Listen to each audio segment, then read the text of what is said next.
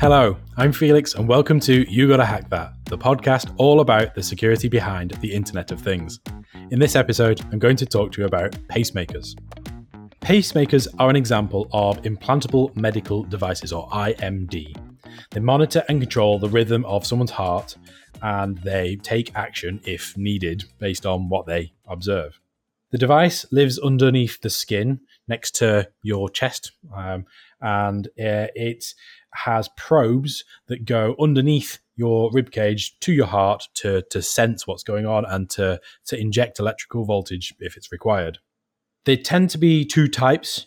There's low voltage and there's high voltage ones, and this is down to how they are able to respond. Are they able to just nudge your heart in the right direction, or are they literally there able to massively give it a jolt to get it to restart or do whatever it needs to do?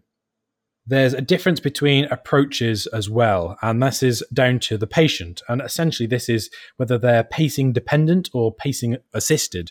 And essentially, that is whether or not the patient needs the pacemaker to stay alive, or they just need it there to nudge them in the right direction if it's not going quite right.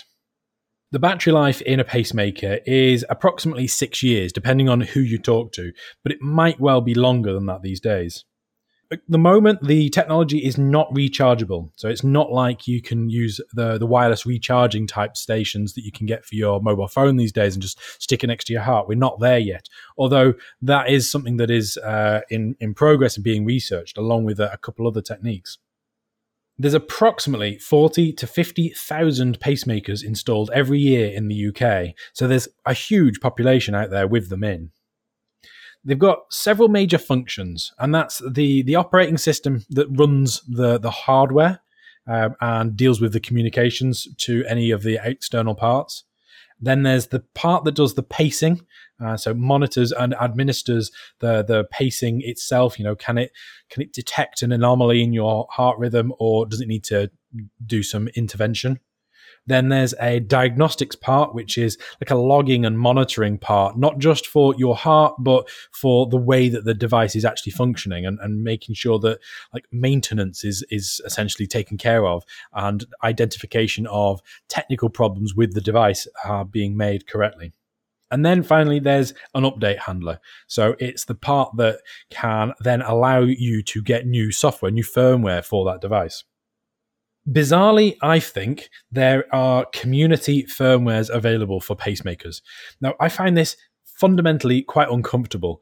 I find it difficult to believe that there is enough of a community to know how embedded systems work securely, and understand the human heart and the intricacies of being able to run pacemaking decisions and take action on that.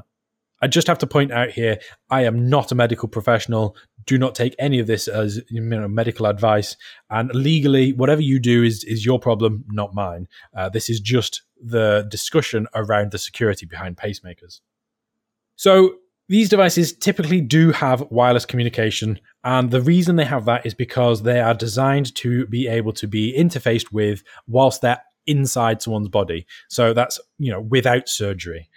What we're talking about here, generally speaking, is the communication of the data from the heart back to whoever needs to see it, and also the ability for a medic person to be able to change the configuration of your pacemaker. So there are kind of a few different ways that this might well be done. There's something called MICS, or the Medical Implant Communication Service.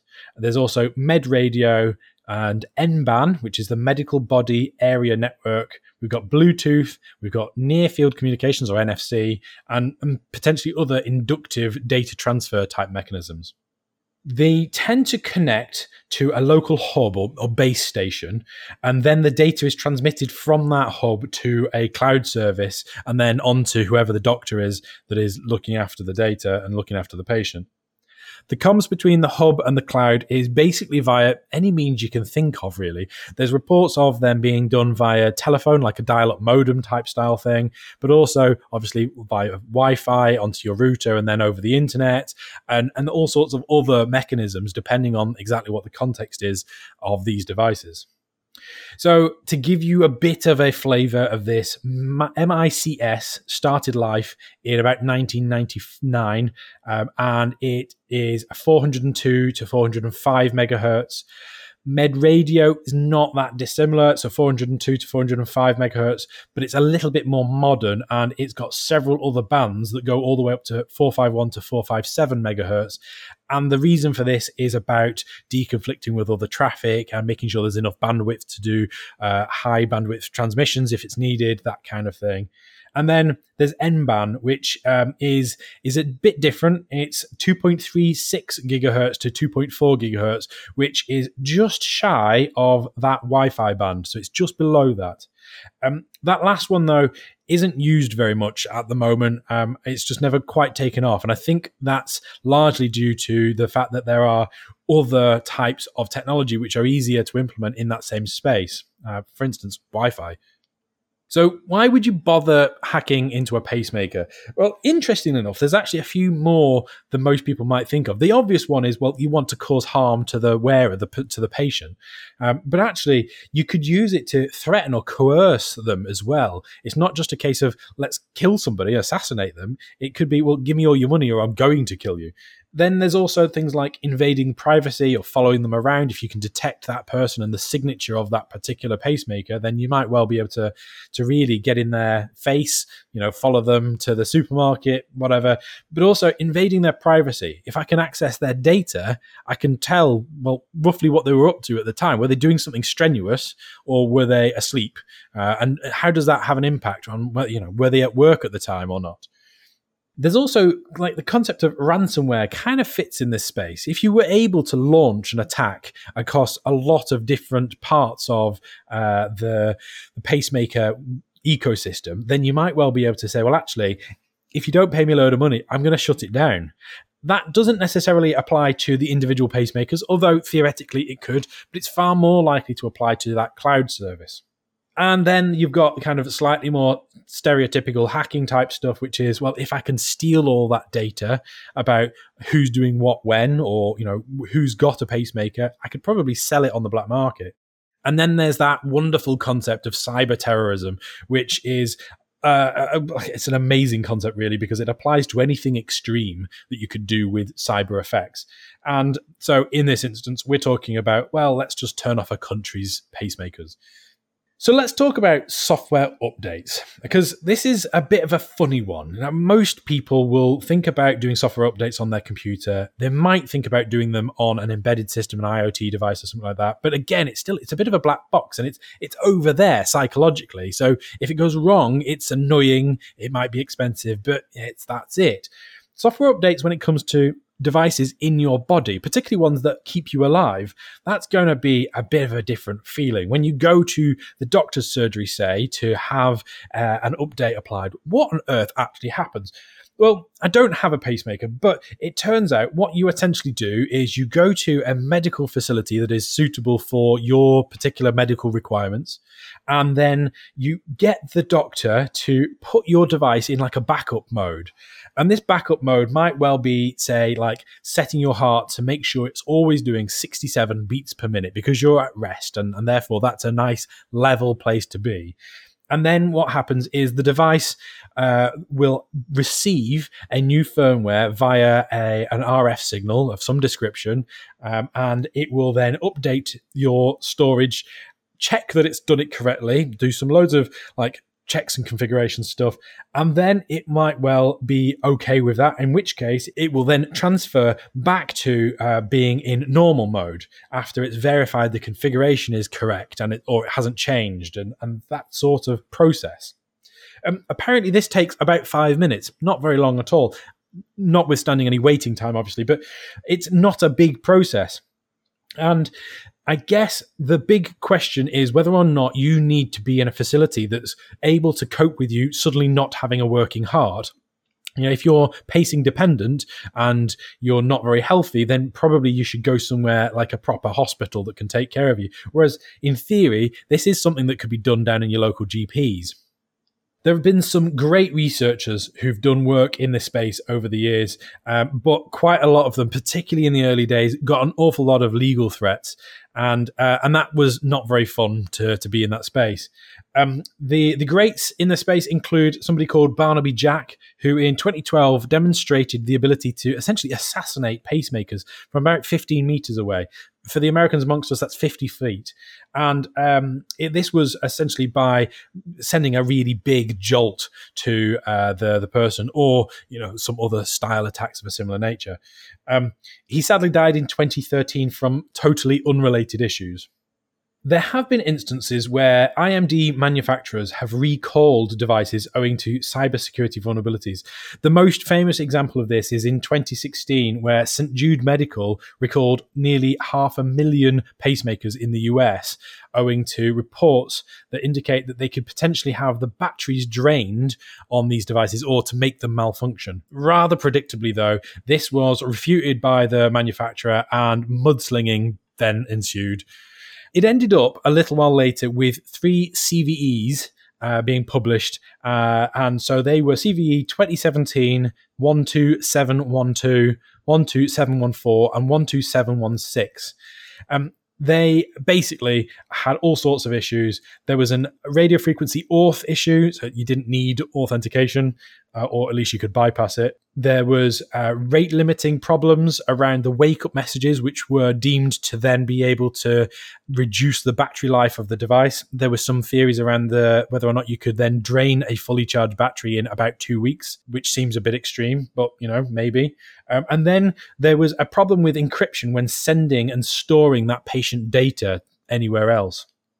So what could the vulnerabilities be? Well, the RF protocol is a really big spot for me because there's loads of different functionality here. It's going to be quite a complex protocol, and it largely is not very easy to find out much in the way of information on how those protocols actually work, what those messages look like.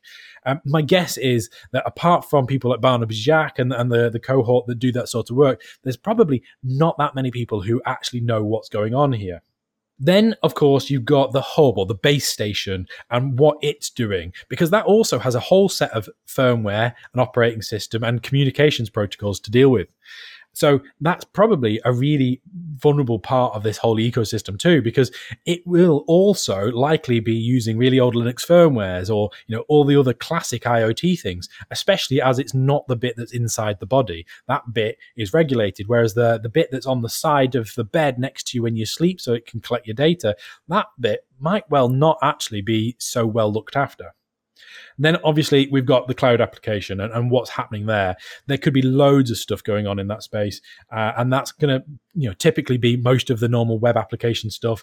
But there's another quality here that gets a little bit sensitive. Now, people talk about data sovereignty and where that data is going. Well, actually, if you've got a cloud application that's collecting data from pacemakers, which is medical data, which is largely considered as a sensitive subject and is regulated even more tightly, well, where is that data going? Does your cloud application live in the country where the person lives and therefore is unlikely to be quite so bad from a regulation point of view? Or is it going somewhere else, like China, or for us in the UK, is it going to America?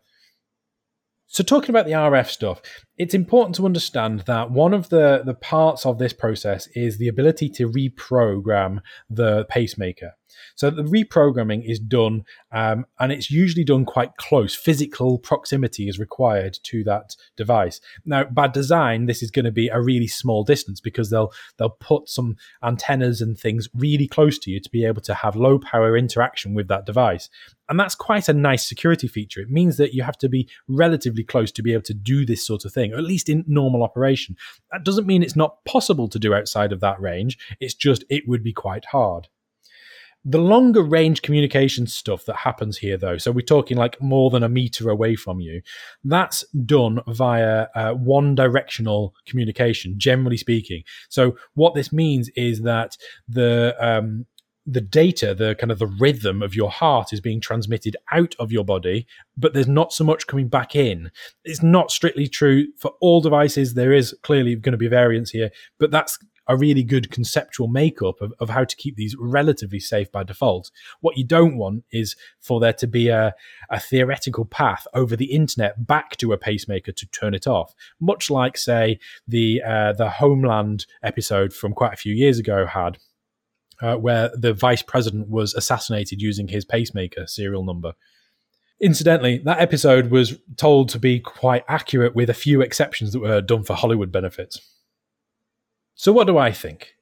Well, I think, being brutally honest, it's probably best not to have a pacemaker in the first place if you can avoid it. That said, if a medic recommends you have one, please don't think about the security of it. Go and have one. It definitely will make your life safer, probably keep you alive for longer. However, if you do have to have one, don't freak out.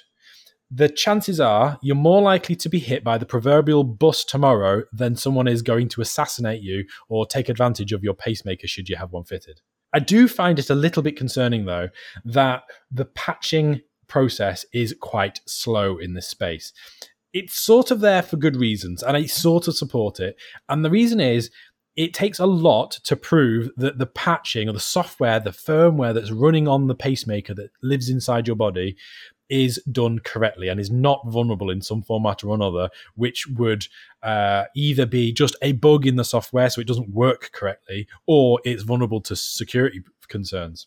What this means, though, is that when someone does some research and they find that there's a 0-day or another security vulnerability in a device, it takes a very long time, upwards of years, to maybe get these put in place and fixed. And that's not great. But that said, is it better to have a vulnerable pacemaker than a no pacemaker and be dead? That's down to you guys.